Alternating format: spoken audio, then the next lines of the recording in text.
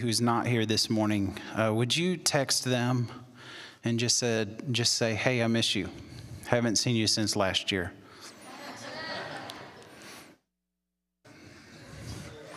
Come on. I know. They make me happier when it makes people groan. Let's stand together and we'll begin our time of worship.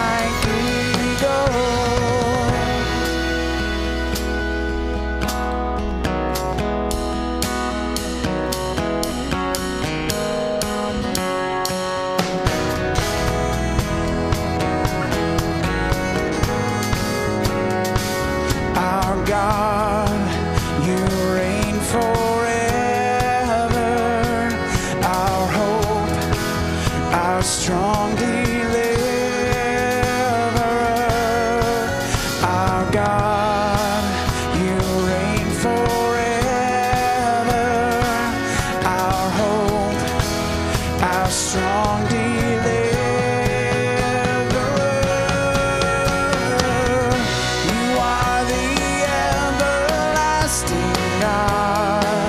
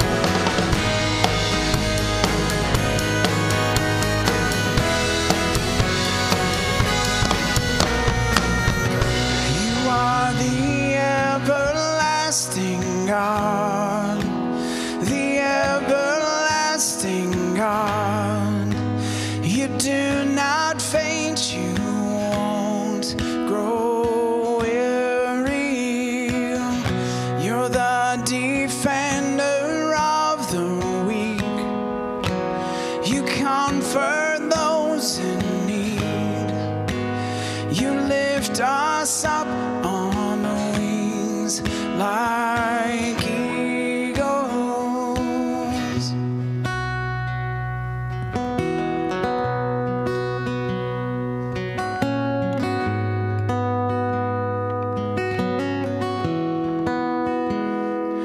Lord, I come, I confess, bowing here, I find my rest. Without you, I fall apart. You're the one that guides my heart.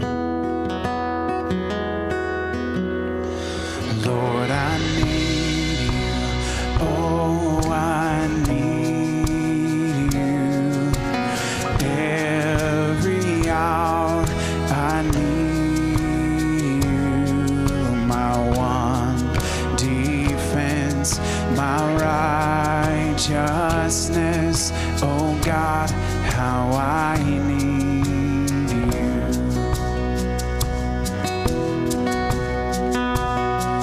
Where sin runs deep, your grace is more. Where grace is found is where you are. And where you are, Lord, I am free.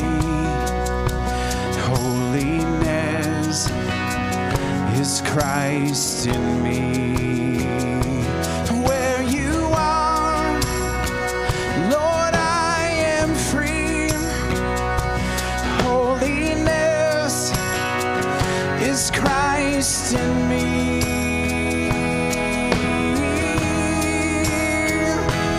Lord, I need you. Oh, I need you. Every hour I need you. My one defense, my righteousness. Oh God, how I need you.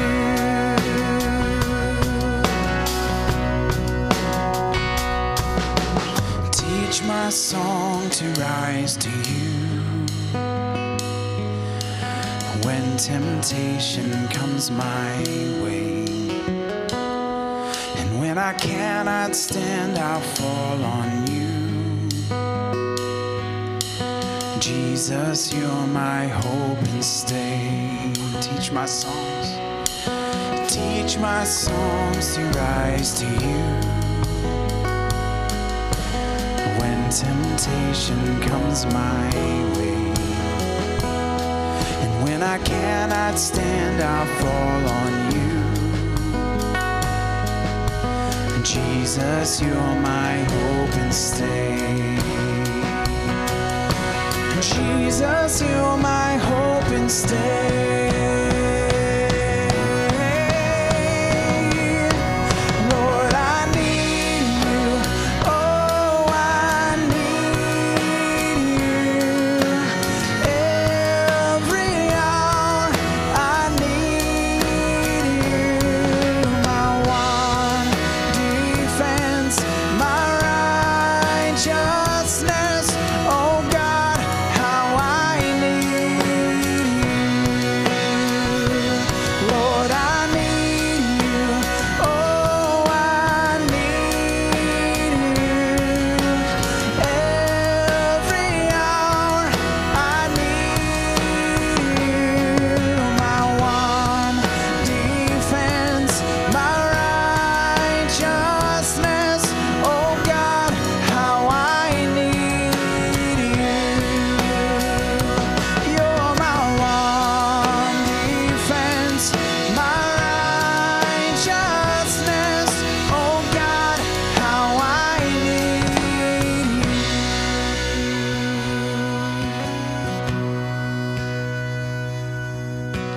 Teach my song to rise to you.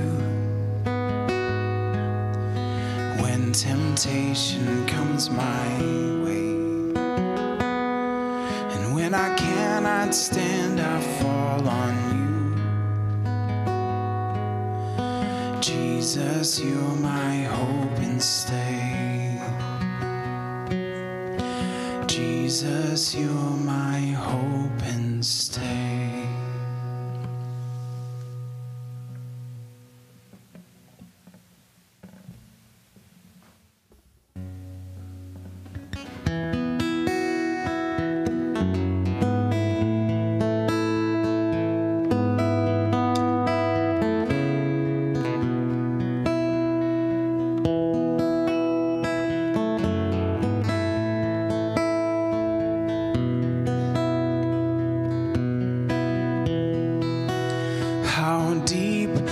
Father's love for us, how vast beyond all measure, that he should give his only Son to make a wretch his treasure.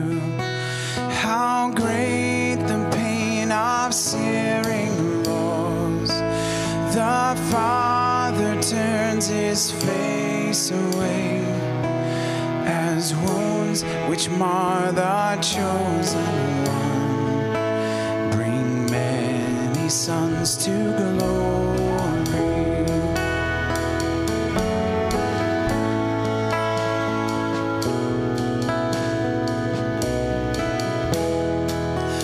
Behold the man upon the cross, my sins upon his shoulders. Ashamed, I hear my mocking voice call out among the scoffers. It was my sin that held him there until it was accomplished. His dying breath has brought me life. I know that it is finished.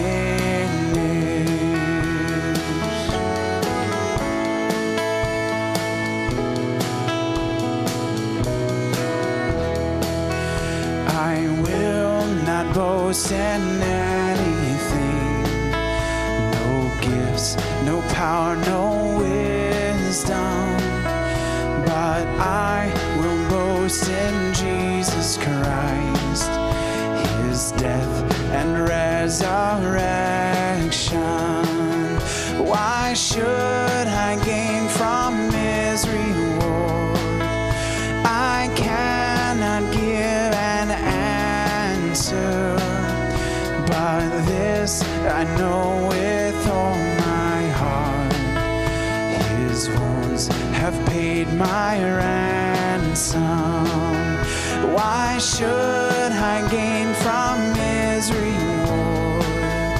I cannot give an answer, but this I know with all my heart: his wounds have paid my ransom.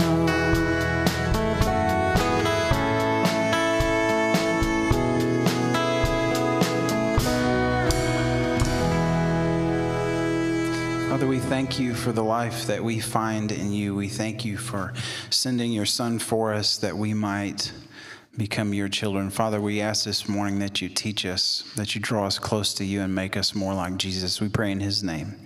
Amen.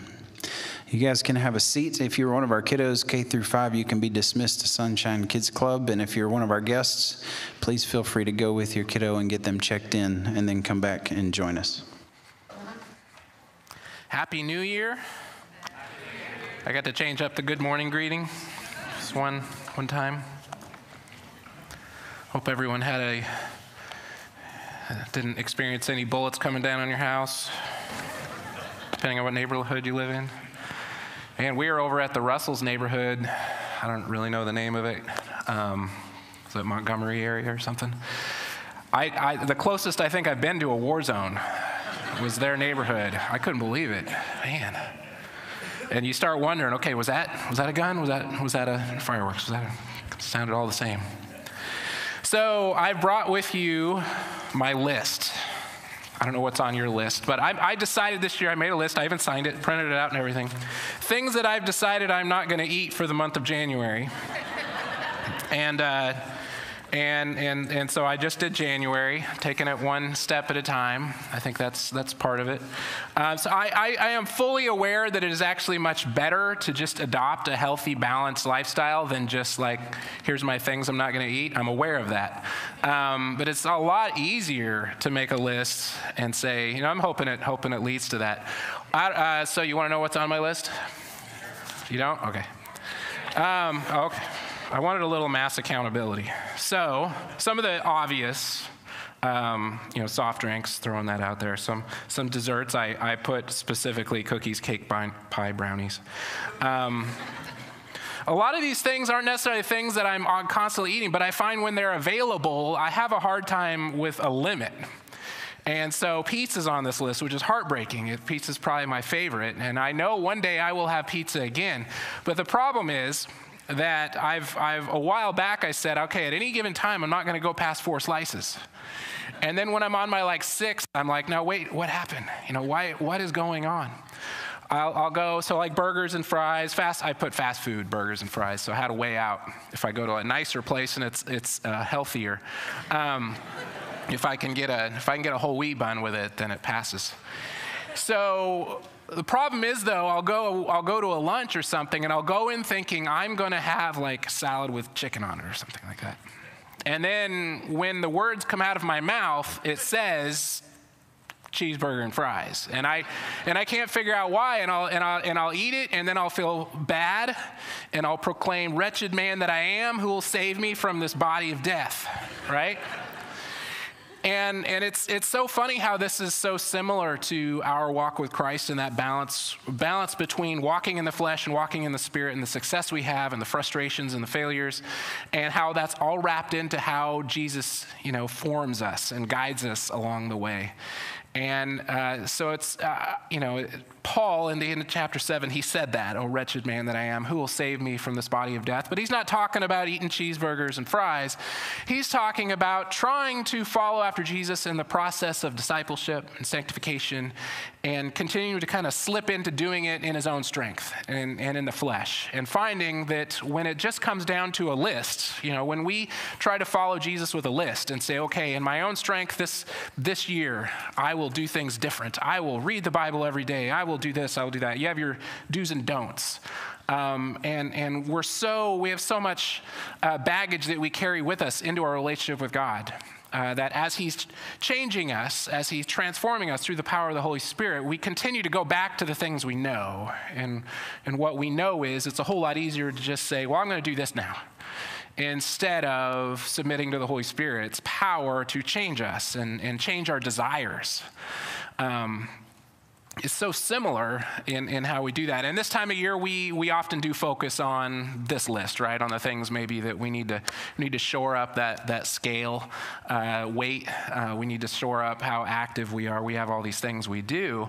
And when it comes to our walk with Christ, though, there is opportunity as well to stop and reflect at different times. And I think God has set up different times, different opportunities for us to do that. And why not at New Year's, right?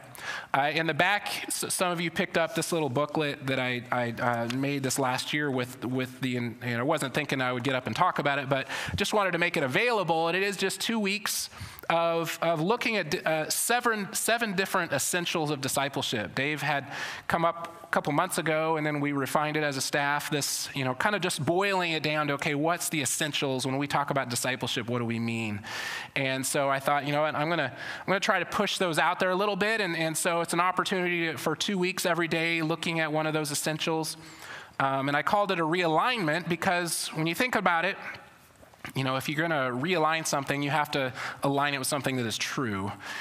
So we don't want to all just decide what we're supposed to do individually. We want to look at Scripture and listen to the Spirit on how He's guiding us. And so hopefully this is something to help you kind of take an evaluation in each of those essential areas of discipleship to say, okay, where does God want me to take a step, in a direction towards Him?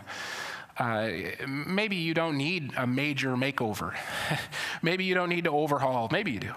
Maybe it's just a simple one more step in that process of seeing God transform you. And so I hope this is an opportunity for you to do that. If you didn't get one on your way in, get one on the way out. If you're watching at home and you come next week, I'll just have them sitting in the different ABF classrooms for you to grab. And so this morning, I want to look at something that's going to help us, whether you're talking about this or any opportunity or any time that you say, you know what, I'm going to start to really take a look at my relationship with Christ, my discipleship, and really go to Jesus and say, okay, what would you have for me now? What's the next thing? To try to shore up that difficulty we have of trying to do it in our own strength and the frustration that follows. Because when you look at the end of chapter 7 in Romans and you see Paul's, I think, really just authentic, proclamation that I think all of us relate to so easily. We've all experienced those times where we say, what is going on? Why can't I just do that? When I know that's what I'm supposed to do, why do I keep going back to the thing I don't want to do? Why do we do that? And so we're going to be looking at the very middle of chapter 8, and it is kind of a simplification to say, maybe an oversimplification to say chapter 8 is the answer to Paul's frustration at the end of chapter 7. And it's always difficult to jump right into the middle of a book without building a whole lot of context. But if you think about how Romans is built, in the big 30,000-foot level idea, you start out with conversations about sin and our need for salvation and how we then sometimes try to solve that with works, with the law, but that faith is a thing that is required. And that Jesus came and that we can have faith in him and the Holy Spirit takes up residence. And then there's this transition in the middle of the book where we move from subjects of salvation to subjects of what we call sanctification or discipleship or following Jesus, or the process where God changes our hearts to beat after his. And so you have that middle section, and then when you get to the last end of Romans, you have kind of what you might say are the do's and don'ts. It's Christian application. It's the lifestyle. It's how do you live all this stuff out. I feel like if you don't have chapter 8, we're just going to keep having a lot of frustration when you get to the end of the book, because there's a lot of things about how we're supposed to be patient with one another and love one another and forgive one another. And if we do that in our own strength, we're going to continue to run up against the same wall. And so Paul gives us chapter 8 to really highlight the work of the Holy Spirit in this whole process. And so I want to look at the very middle of it and just highlight 3 areas that I think will give you some hope, some freedom, some encouragement. Maybe if you're feeling a little discouraged, maybe if you take that moment of reflection this week in the new year and you get a little discouraged and thinking, yeah, there's just, one of these days I was hoping I could look back and say, wow, I really overcame that. And yet I'm into decade 3, whatever your story might be. That I think Paul, in that spirit, when he says, thanks be to God for Jesus Christ, in his answer to who is going to save this body of death, he then launches into this whole drawn-out explanation of here's what the Holy Spirit does in that process of helping us walk more like Jesus. And so we're going to look starting in verse 18 of chapter 8. And the first thing that I want to put up there that's kind of the first, I guess, main point is that we're to groan with patience. Groan with patience. What do I mean by that? Well, let's look at how often that word groan shows up. I thought it was funny that Chris talked about groanings as a result of his dad joke. This is not that kind of groanings, I guess. But what is a groan? A groan is that saying, like he said, that it's not a good dad joke if there's not groans. It's maybe it's a reaction of, oh, that just isn't what it's supposed to be. Humor is supposed to be so much better than a dad joke. This just doesn't get there. That's the groan, right? And it's the same groan we have sometimes when we look and evaluate. Maybe it's the groan you get when you step on the scale and you just think, okay, I thought I was doing everything I was supposed to do, and this number gets bigger and bigger. What is going on? When I read scripture and when I'm, having a conversation with another believer and we're having maybe a time of accountability and I'm sharing something and I think, I'm just frustrated because this is the same exact thing I was dealing with last year. And we get frustrated with that. And that's the groaning that Paul is going to talk about here. In verse 18, he says, "For I consider that the sufferings of this present time are not worth comparing with the glory that is to be revealed to us. For the creation waits with eager longing for the revealing of the sons of God. For the creation was subjected to futility, not willingly, but because of him who subjected it in hope, that the creation itself will be set free from its bondage to corruption and obtain the freedom of the glory of the children of God. For we know that the whole creation has been groaning together in the pains of childbirth until now. And not only the creation, but we ourselves, we have the first fruits of the Spirit. We who have the first fruits of the Spirit groan inwardly as we wait eagerly for adoptions as sons, the redemption of our bodies. And for this hope we are saved. No hope that is seen is not hope. For who hopes for what he sees? But if we hope for what we do not see, we wait for it with patience." So Paul calls us to groan with patience. I would say patience and hope. So groan, what is groaning, right? We already talked about that I would say it's a wordless response, right? It's an emotional response. And as I spoke earlier about the concept of realignment, you have to have something true to line it up with in order to put it back into alignment. I think a groan is a response of, this isn't the way it's supposed to be. I just have an inherent understanding that my relationship with God is supposed to be different. My relationship with other people is supposed to be different. There's a thing that's in the way, and we know what that thing is. It's the brokenness of sin, right? It's the things that's my pride, it's my lust, it's the things that continue to kind of trip me up. And so we groan and we say, now, this isn't the way it's supposed to be. Why can't I seem to get there? It's the, oh, wretched man that I am. That's a groan. But what kind of groaning is this? Is it a hopeless? Is it a faithless groaning? No, I love how he actually puts it in the realm of childbirth, groaning as in childbirth. Now, we have 4 kids, but 3 times we went in and had a baby. And so I remember each time you go in there and the nurse on the whiteboard writes what the goal is. What do they write when you're going in to have a baby? They write, have a baby. It's medical terminology, I think. And so they're like, here's the goal. Here's the goal for today, have a baby. Why? Because once the process starts, you're just helping it along, right? This is where it's going. If all things are normal and healthy and, you don't need a huge amount of intervention, this is the purpose of it. So the groanings, the pain, the toil is all for something that is going to be better, right? And so the hope that you can have when you walk in there, not me, I'm not the one doing it, right? So I'm just there holding hands. But the nurses and everyone else is saying, hey, this is why we're doing it. We're here to have a baby. That's the goal. And I think sometimes in discipleship, we forget the goal. We forget the destination. And we get so mired in each step, maybe being very plodding. You've ever gone on a hike where you're in that kind of mud that picks itself up, right? And you get taller as you walk because it just clings to you. And it's getting more and more frustrating. In Sedona, where outside of Phoenix, where I grew up, they have that red clay stuff that's just really. And I remember doing a mountain biking along a trail there, and it was fine when we first started, and then there was a huge downpour. And you're going along, and then you look down, and it was collecting to the point you could no longer see the tire. It was just a big ring of mud, and it was all built up, and you just couldn't. And we were several miles out, and we just had to stop and get off the bike and just walk. And it's just such work, and it's not the joy that you thought it was going to be when you first start. All because of that added extra weight, and it just kind of gets in the way. And so often that's my feeling in my walking after God is I feel like there's a lot of stuff here that just shouldn't be here. And this is not the abundant life that Jesus promised. What is going on? And we get focused on the mud and the muck. And we don't see where it's all headed, and we don't see that this toil is headed somewhere better. It's headed somewhere better. So Paul says, yes, it's okay to groan. It's okay because you are trying to follow after Jesus behind enemy lines.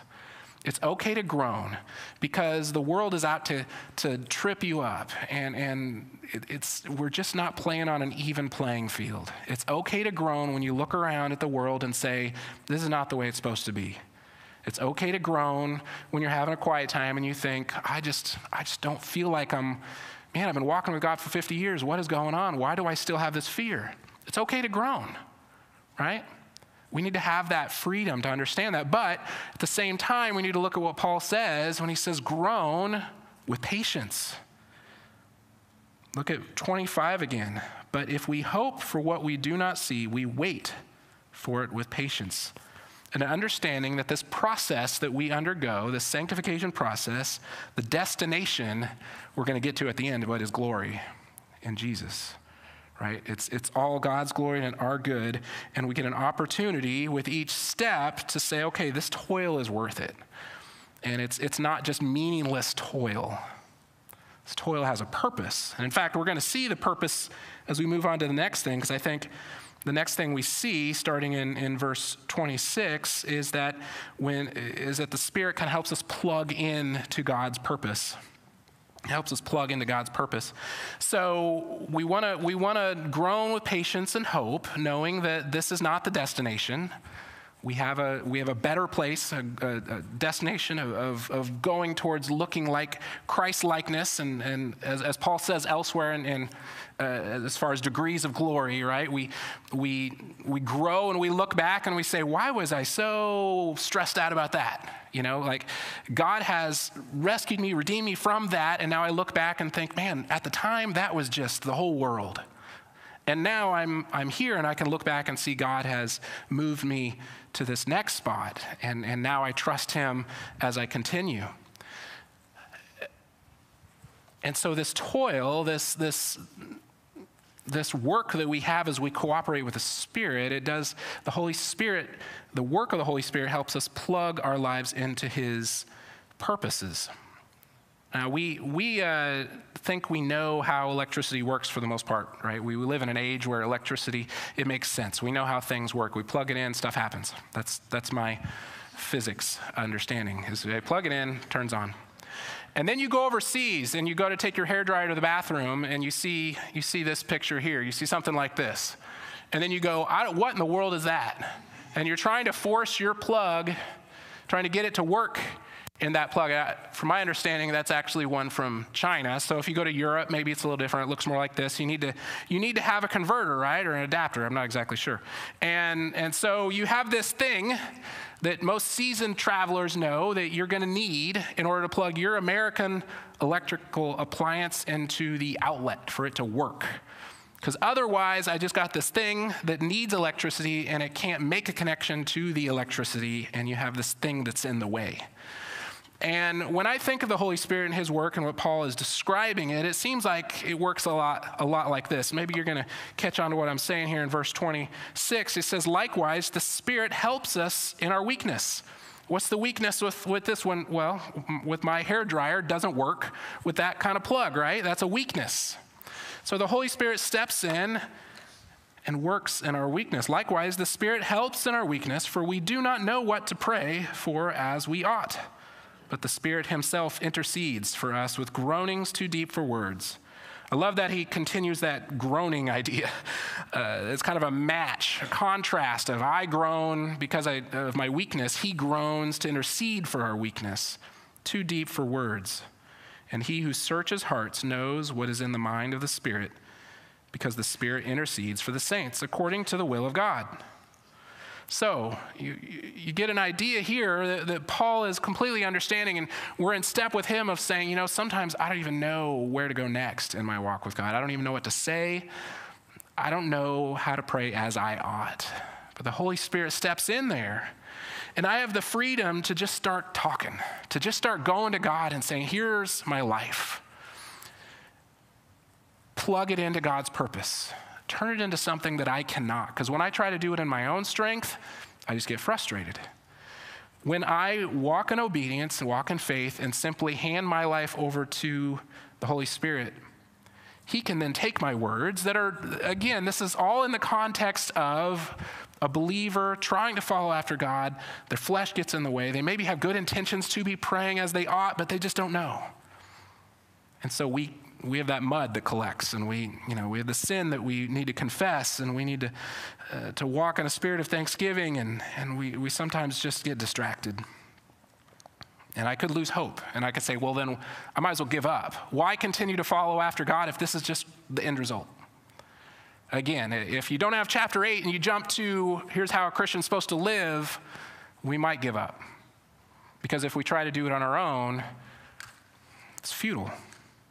But because I can look and say, wait, the Spirit who lives within me is continuing to communicate to God in ways that I can't, making up for my weaknesses. And I believe that the next verse is really within the context of that statement. And I think verse 28 maybe gets used in times when it shouldn't. And we know that for those who love God, all things work together for good, for those who are called according to his purpose. And that's ultimately where this is headed, right? Plugging into God's purpose, taking our lives where we feel like sometimes we're just spinning our pedals and not getting anywhere, and giving us purpose when the Spirit intercedes for us. Now, sometimes that verse 28, I feel like it gets, as I said, it sometimes gets used maybe a little too often in places it shouldn't. I definitely do not think this is a verse we need to be quoting to someone who just got done experiencing great evil and brokenness. I don't think it's all that helpful to walk into their life and say, well, God's going to, all things be used for good.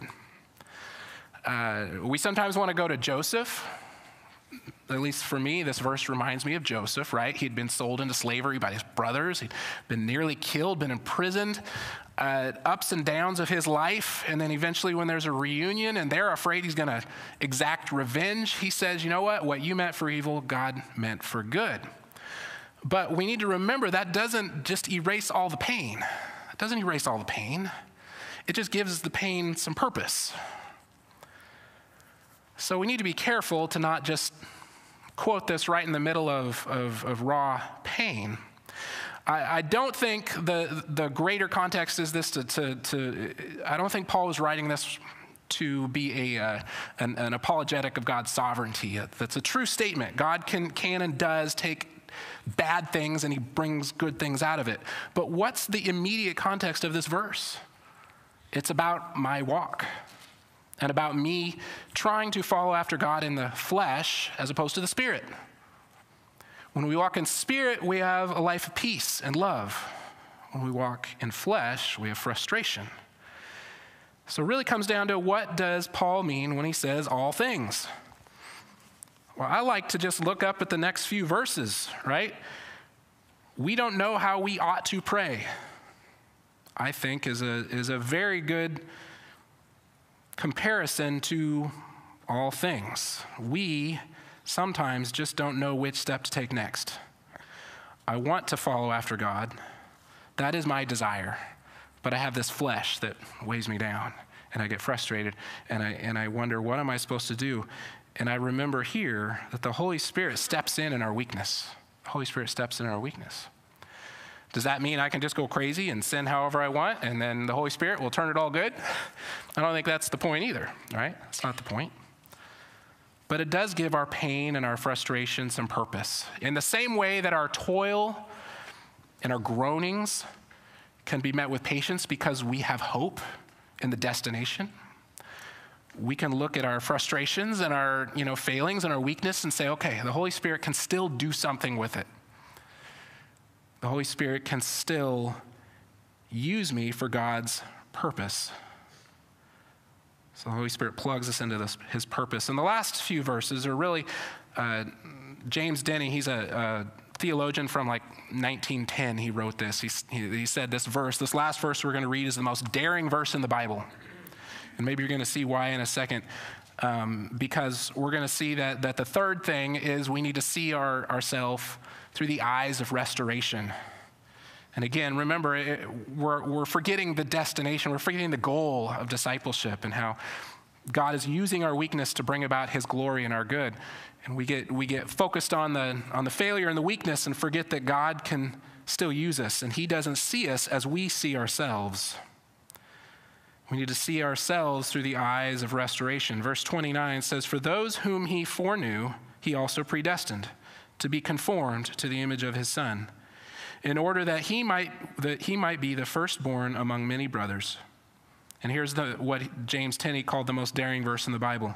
And those whom he predestined, he also called. And those whom he called, he also justified. And those whom he justified, he also glorified. And if you're a grammar person, you might have noticed the tense is all the same there.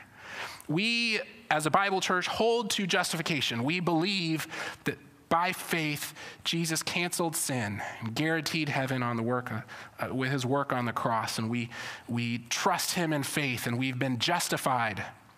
And justification, a simple way of thinking of justification is just as if I'd never sinned. It's not that he erases it so you can kind of still see the pencil marks a little bit. He rips that page out, and we have a new life, new creation in him. Past tense. But he also says he also glorified. Past tense. And it's more than past tense, right? It's continuing, it's on. It's what I would actually call a timeless tense.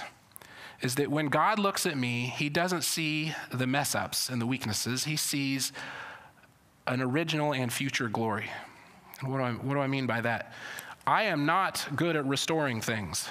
Like when I walk into an old house or an old junker car, I just see cost, I see time, I see money, I see things that are outside of my ability to do a job. I could do some things, but I am not going to be able to restore an old car to its original glory. But the people that do that, they seem to have an eye for it. They can walk in and see an old, 55 Chevy that's been sitting in a barn for years and see it as it was just out of the factory. And so they have a goal of restoring it to its original glory, to be able to see that just as it was.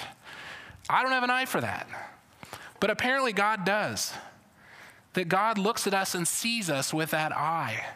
Sees us the way we were intended to be pre-sin, that we were intended to live in harmony and relationship with the Creator. But also now that we've been justified, we're already glorified. And in our experience, that's a really difficult concept because we don't experience glory much. I don't look in the mirror and see glory. Right when I get done, eating way too much pizza, I don't go, wow, glorified. It's not how it works. All I see is, experience is a stomach ache. And me going, man, I'm an idiot. What? How many times do I got to keep stepping in the same trap? And in the same way, spiritually, we respond in the same way, and I am not glorified. I need to see myself through the eyes of restoration. Where's this all headed? So whether it's this, anytime we're taking opportunity to grow spiritually, to take a step forward in our faith, that temptation is there to try to do it in our spirit or in our flesh and just say, yeah, God, I'm going to try harder this time. It's a new year. I'm going to try harder. Luckily, I hope you don't write any of those words down because then you go back and read them and there's a pattern probably. When I go back and read all the statements I have at those times when I think, okay, next time. But when I look at the restoration process of our Creator, and the glory that he receives when he can take an old junker like me, a rusted out junker, someone that doesn't even know how he's supposed to pray, someone that, has a desire to follow God as a new creation, has a desire to seek after the things of God, but just keeps going after the things that are comfortable. For those he justified, he also glorified. And how much hope that brings. Whenever I can look and see this is where it is all headed. One day, future glory, all of this will pale in comparison to the future glory. And that's not, I'm going to be awesome. That's not the future glory, right? It's the future glory of, wow, look what God did with a wreck like me. Look what God did with the people of God. Look what he did with his church, that he raised up a bride, that he raised up a people. You look in the book of Revelation and you see that huge worship service of all people, of all tongues, of all languages coming together and worshiping. That's the glory. That's the glory of people that are broken and messed up and faithless. There's glory because that's the end. That's the goal of discipleship, of our sanctification. So I hope, my goal this morning was to give you encouragement, right? Give you encouragement with that next step, that we have the freedom to just kind of walk after God with abandon and not worry and not say, well, I don't know. Because guess what? I'm going to eat pizza again. You're going to mess up. And in our weakness, God uses us. Because otherwise, it would be all about my effort. It would be all about, look what I did. Look what I did this year, God. I made myself so much better. That's not what it's about. It's about his glory. And so I read chapter 8 with encouragement, because I say, you know what? God has given me everything I need. He's given me the Holy Spirit. He's given me his word. He's given me community. He's given me love. He's given me new life so I can follow after him and I can find success. And when I trip up, I don't need to stop and stare at the mud for a set amount of time. I can jump up and I can get back on the horse, so to speak. And I can seek forgiveness and I can seek love and redemption. There's a children's book that we're reading. I don't know if you call it a children. It's to our children. It's got some pretty grimy things in it because it's real, but it's this allegory about this kingdom, and there's an enchanter in this dark place where everything's backwards and messed up, and they're constantly the king is always sending people into this dark place to try to rescue people. And there's a phrase that the people say when they're sent in. They're called rangers, and they're sent in to rescue, and they always say, to the king and to the restoration. And I think maybe that was birthed out of this section of Romans. And then so that's what I would want to leave you with as you go out into your new year. That would be to the king and to the restoration. Let me pray. God, we're encouraged. And we want to seek after you, and we want to take that next step. Each of us is on this different path of following after you. Each of us is called to carry a cross, pick up our cross daily. Each of us is called to follow after you in steps of discipleship, and you reveal that path to each one of us through your word, through the Spirit, through your body. And so I pray in those times that toil becomes just unbearable, those times that we do scream out, wretched man that I am, pray that your grace would come flooding in at that moment, and that we'd begin to see ourselves as you see us, already glorified, restored in the Spirit. So I pray for anyone here that needs that restoration right now, that your Spirit would come in and bring peace and comfort, that we would, instead of giving up, give in to submission to the Spirit's leading. In Jesus' name, amen. Let's stand together.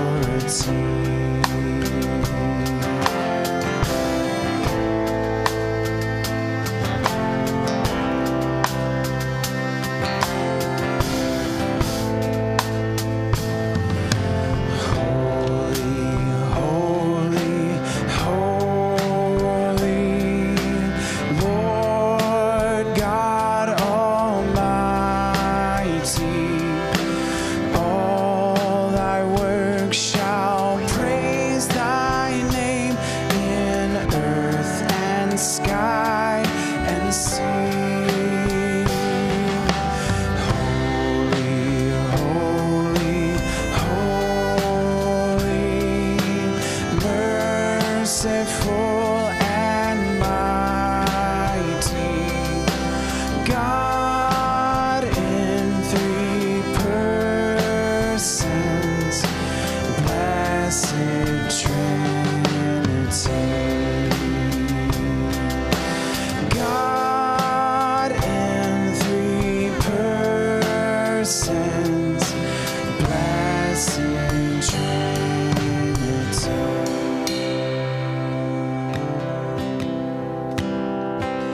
If you've been walking the same old road for miles and miles, if you've been hearing the same old voice tell the same old lies, if you're trying to fill the same old holes inside, there's a better life, there's a better life. If you got pain, he's a pain taker.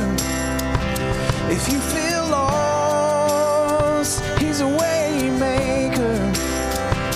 If you need freedom or saving, he's a prison shaking savior. If you got chains, he's a chain breaker. And we've all searched for the light of day in the dead of night. We've all found ourselves worn out from the same old fight. We've all run to things we know just ain't right, when there's a better life, there's a better life. If you got pain, he's a pain taker. If you feel lost, he's a way maker. If you need freedom or saving, he's a prison shaking savior. If you got chains, he's a chain breaker.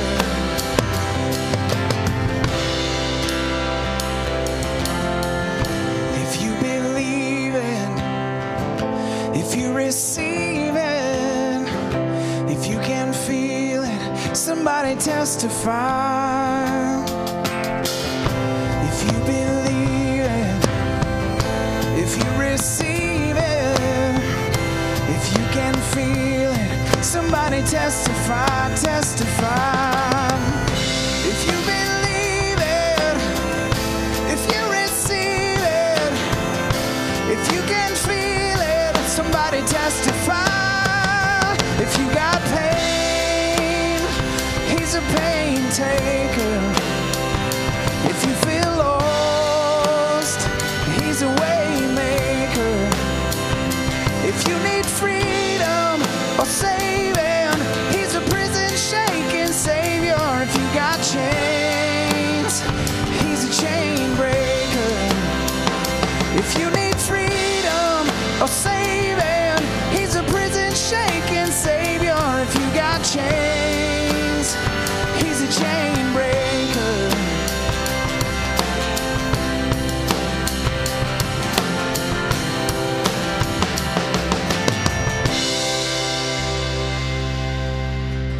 Thank you guys for being with us this week or today. Have a great first week of the year.